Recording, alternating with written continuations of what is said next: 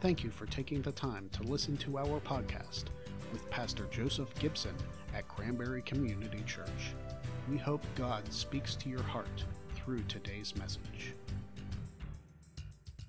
All right, we are beginning a new series today called 7 Letters. We're looking at the 7 letters of the book of Revelation.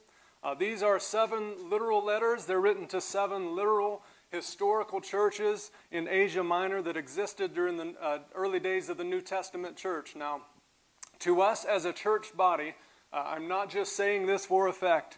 This might be one of the most important studies we have ever engaged in as a church family. I say that because we find so much in these 7 letters about God's attitude towards the local church. And we could just start with this, for instance. What we discover in these letters is that the local church matters to God. God sees the local church and He takes it very seriously. Now, in reality, that alone should give us chills.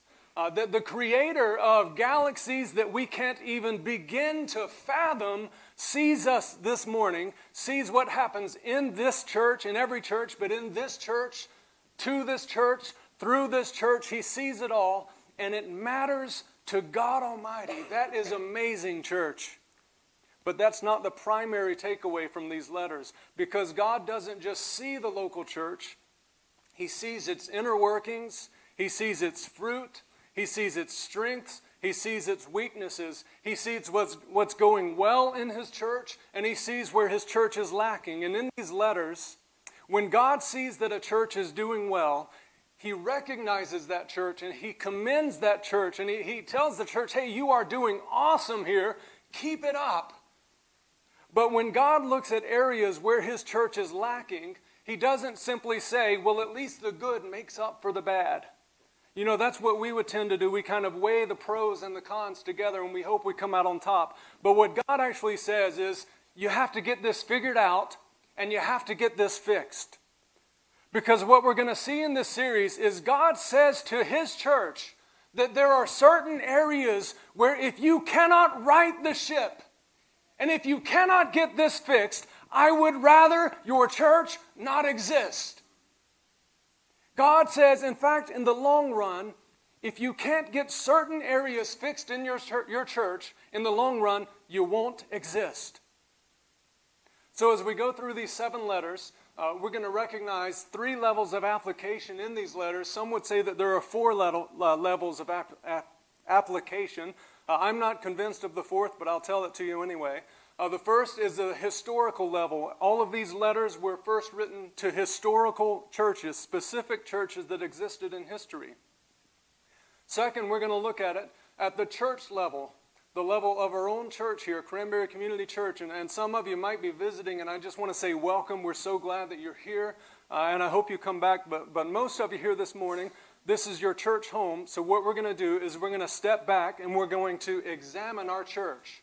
Not judge our church, but examine our church. So we're celebrating 7 years as a church family. We have the cake after, and we're going to celebrate by looking in the mirror at our church over these next 7 weeks. Because sometimes it's those hard questions that are the most important questions we can ask. And if God speaks to these churches in these letters, and He says, if you're lacking in this area, then I would rather you not exist. How foolish would we be as a church to ignore those areas in our own church? But what we see in these letters is God takes the church seriously. Otherwise, He would just leave the problems and say, sweep it under the rug. But He takes it seriously. So what I'm asking you this morning is take our church seriously. We're not here this morning for the sake of ritual or tradition. We're here because we believe in the mission of this church, and I'm asking you to take the mission of this church seriously, to consider the impact that God wants to have in this community through this body of believers. That God wants this body of believers to be a vessel by which He brings about His kingdom in Venango County. So there's a historical level to these letters, there's a church level, and then thirdly, we're going to look at them on a personal, individual level, because there might be places where we read in these letters where we can say, okay, the church is doing well here, but I know that I'm struggling in this area, and we can recognize that this is so important to God that I get this fixed in my own life. Now, the fourth application you might hear is what you might call the prophetic level. And again, I'm not sold on this, but I'll explain it anyway. I know people are, and I'm not going to argue with you. But this is the idea that each of the seven churches in the book of Revelation reflect a time period in the church's history. So perhaps the New Testament church, the early church, looked like the letter to the Ephesians that we're going to look at today. And then throughout biblical history, from one letter to the next reflects one area or era of the church to the next. And the belief primarily in this is that today we live in the era of the seventh church, the seventh letter, which is the letter to Laodicea, which is known as the apostate church or the church that has been abandoned.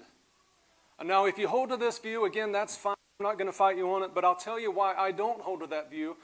For one, I think churches around the world today find themselves in any one of these seven letters. Specifically, the one that we're talking about today, I think, is huge around the world in the church today, and it's the first letter. The second argument I would make is I don't believe that we're living in the days of a universal, globally apostate church. If the book of Revelation were addressed solely to the United States of America and no one else, you could probably convince me of that. But on a global scale, the church is not apostate. The church isn't dead. The church is actually advancing. The church in Africa right now is exploding with growth. If you look at the church in South America, it's growing. The church in China is growing by leaps and bounds despite the threat of death, the threat of persecution against the church.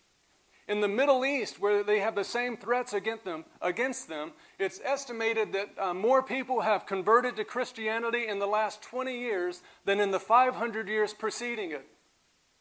So I don't believe we're living in the days of a dead church. And I think of Matthew 16:18, where Jesus said, "I will build my church, and the gates of hell will not prevail against it." There's two things that we should see in this passage of Scripture. First, who is building the church? Jesus Christ said, "I will build my church." The second thing he says here, and I don't want you to miss this, is he says, "The gates of hell will not overcome or overpower my church." Now let me ask you, when is the last time you saw an army using a gate as an offensive weapon?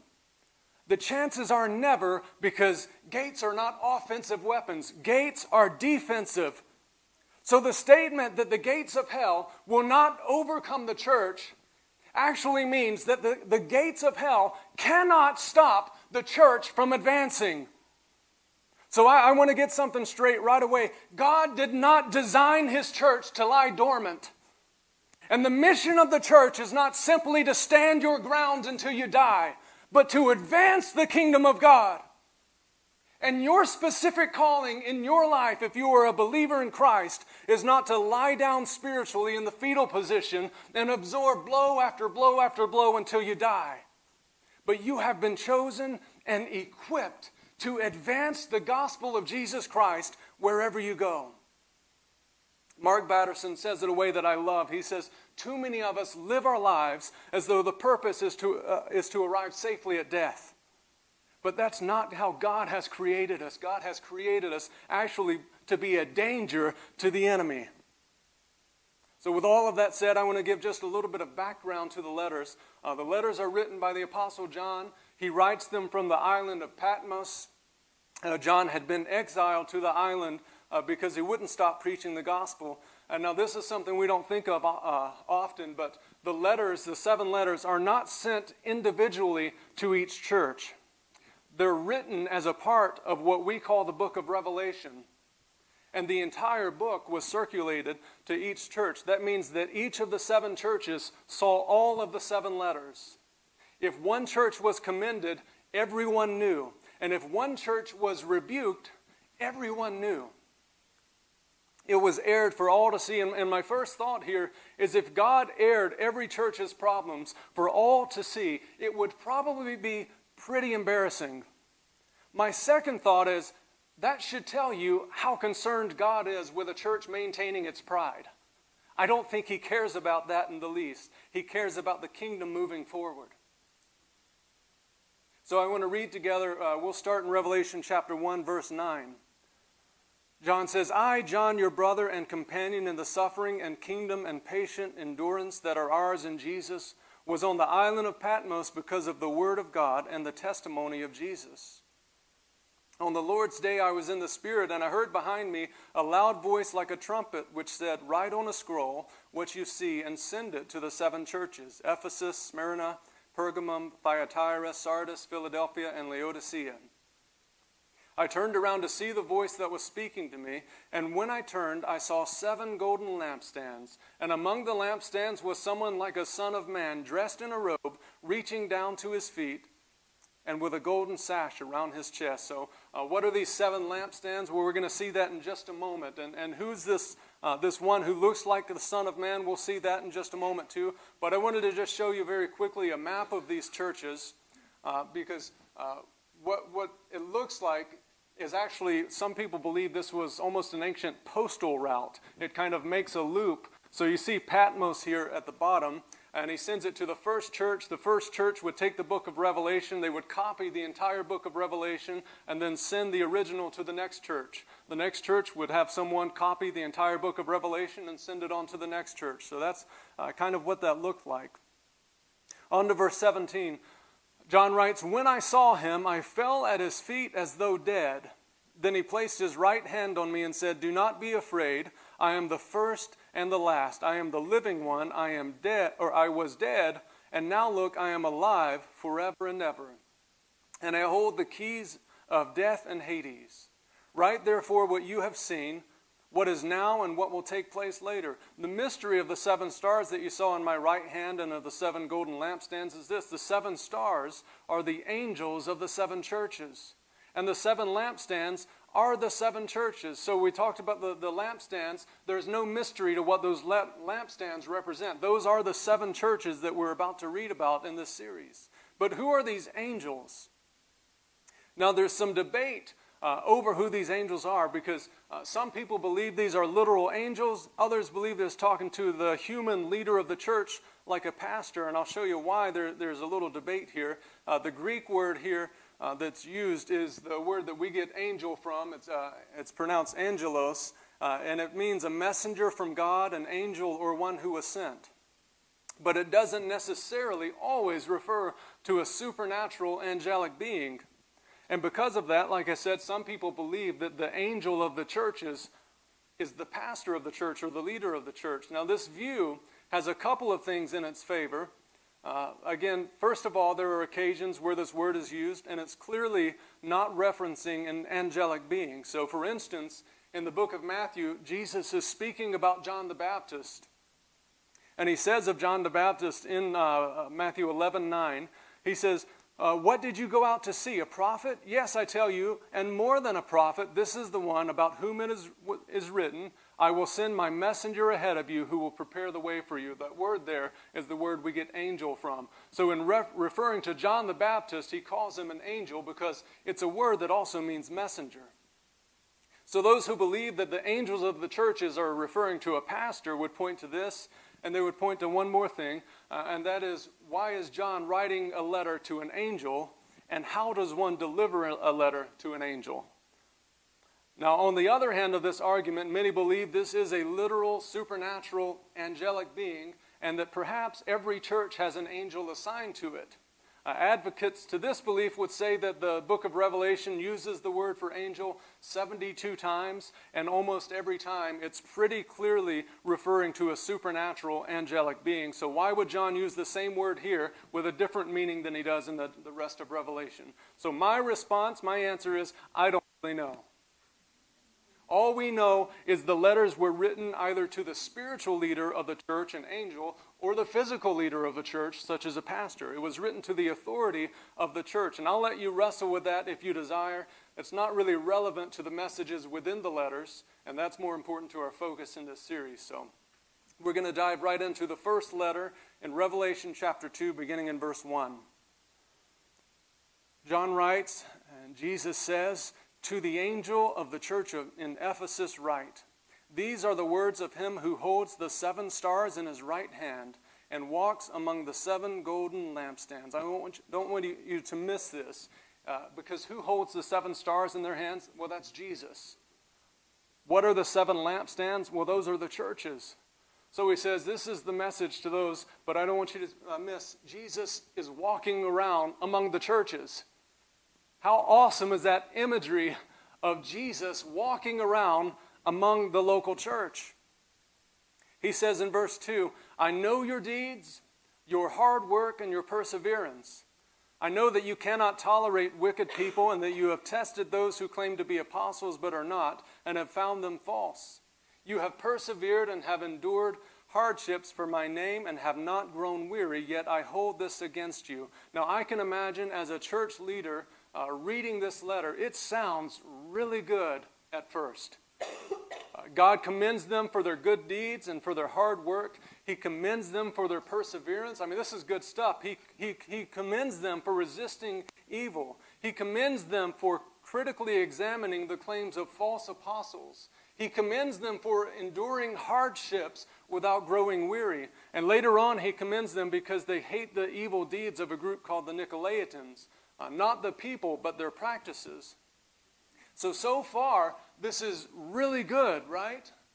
There's a lot of dopamine going to the brain right now. This is really good stuff. They're doing very well. But then God says, yet I hold this against you. And I think in that moment, this high that they were on probably came crashing down. And their heads that had been inflating to this point were probably deflated in an instant. And it reminds me of years ago, I wanted to share a story with you. This lady approached me right after service ended. She made a beeline for me. Now, this had been a powerful service. The presence of God was undeniable. Worship was awesome. The message was just well received. And this lady, she shot straight towards me.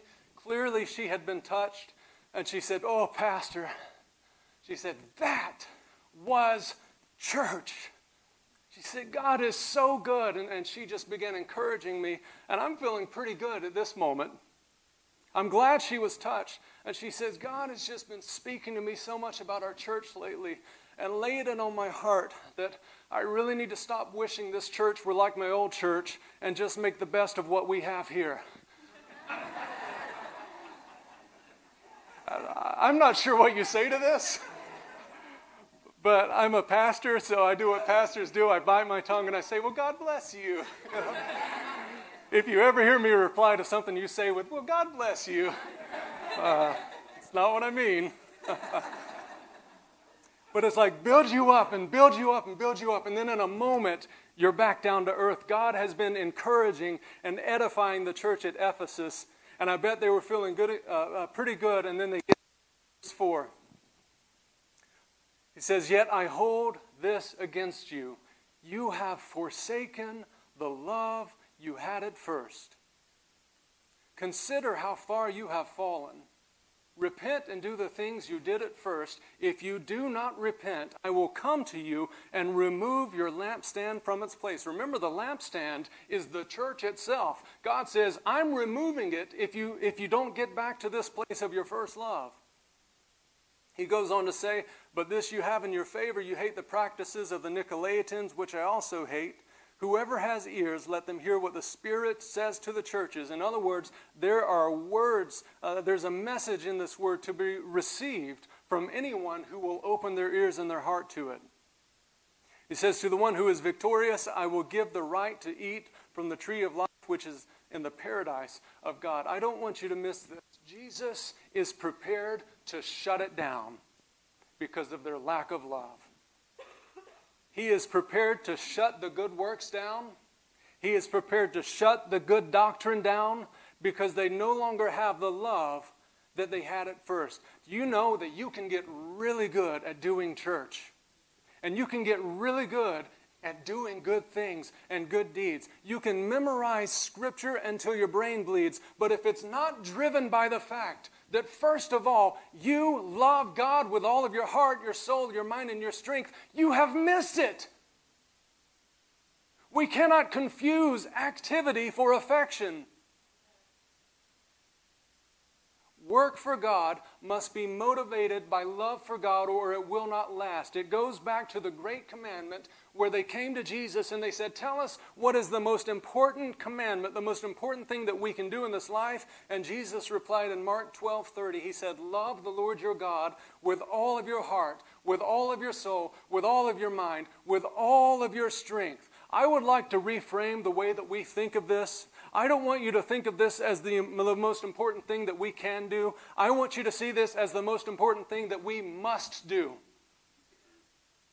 Paul said it this way in 1 Corinthians in chapter 13. He said, if I speak in the tongues of men or of angels, but I don't have love, I am only a resounding gong or a clanging cymbal. If I have the gift of prophecy and can fathom all mysteries and knowledge, and if I have a faith that can move mountains, but I don't have love, I am nothing. If I give all I possess to the poor and give over my body to hardship that I may boast, but do not have love, I gain nothing. Do you know what's so interesting about this passage is if you go back to the teachings of Jesus Christ, he said, I want you to have a faith that can say to this mountain, move from here to there, and it will be moved. And then to the rich young ruler, he said, I want you to sell all of your possessions and give to the poor. But here Paul says, you can do those things. You can obey the very teachings of Jesus Christ. And you can do it without love and completely miss the point. I think of Luke chapter 10 where Mary is sitting at the feet of Jesus and just absorbing him. Everything that she can take from him, she is absorbing it and loving it. And Martha, she just wants to serve and to do and to do and to do. And she becomes frustrated because Mary is just sitting at his feet. So she complains, Jesus, will you make her get up and serve with me? And Jesus says there's only one thing that's necessary, one thing that is absolutely necessary, and she has chosen it, and it won't be taken away. Renee, if you want to try to come, you can. In Matthew 24, I want to wrap it up with this passage. Jesus was speaking of signs that we could look for and know that we are living in the end of the days, the end of age. And two of those signs that he gives, we find in verse 11 and verse 12. First in verse 11, Jesus says, in that day, many false prophets will appear and deceive many people. Now let's take this back to the church at Ephesus. Remember, one of the things that he commends the church for is he says, you have tested the apostles who are false and you found them to be false. In other words, they didn't fall into this trap. Those who had the false teachings, they did so well to stay out of it. But what about verse 12? Then Jesus said, this will always also take place, he says, because of the increase of wickedness, the love of most will grow cold. And this is where Ephesus faltered.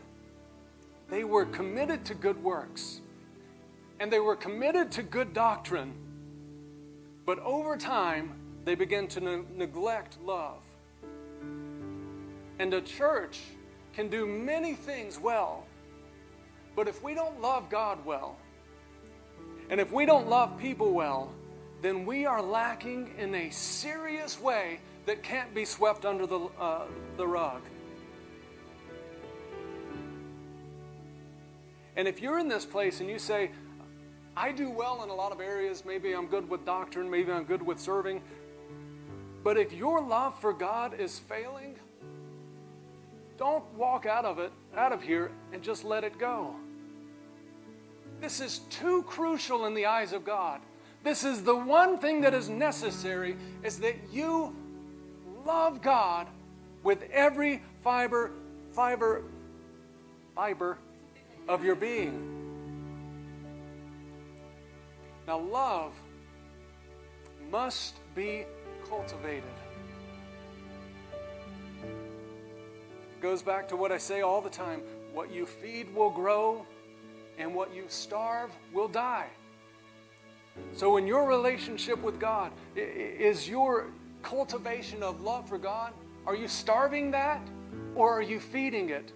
Because I can tell you, if you only feed it on Sunday mornings for half an hour, you're not feeding it enough.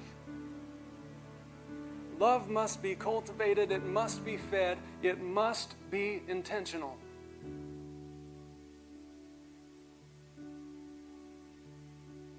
It doesn't happen by accident. When Emily and I were dating and she was wooing me, it wasn't by accident. So what does that look like? Read the Word of God, first of all. Pray. Not just in a way where you have a laundry list of what you want. JR already has his Christmas list, and it's like 4 pages long. That's what our prayers look like sometimes. God, I want this, this, this, and this. Protect this person, this person, this person. In Jesus' name, amen. Turn the lights off. That's not biblical prayer. Prayer is relational and it's conversational, and that is how we grow in love for someone. We talk to them. If you're able in your season of life, have a quiet time. And then last of all, worship. There's something powerful about singing to God songs of love. Can you go into I Love You, Lord? I don't know what you're playing, but this will be better. I'm just kidding. Oh, I had too much coffee. Can you guys stand with me this morning? Worship is an incredible opportunity to cultivate your love for God. So as of right now, church, there is no one in this room but you and the one who walks around the 7 lampstands. Jesus Christ in this room with you. Will you take some time to cultivate your love for God? Lord Jesus, we invite you in this place. Holy Spirit, we invite you in this place. And I pray that you would meet us here in a powerful way, Lord.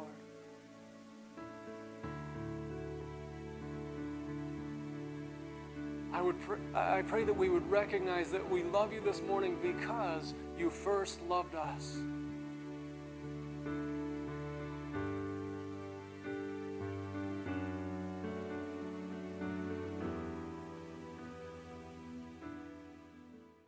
Thank you for listening to this week's message. Don't forget to subscribe to this podcast for a new message every single week. And as always, from all of us at Cranberry Community Church, may God bless you.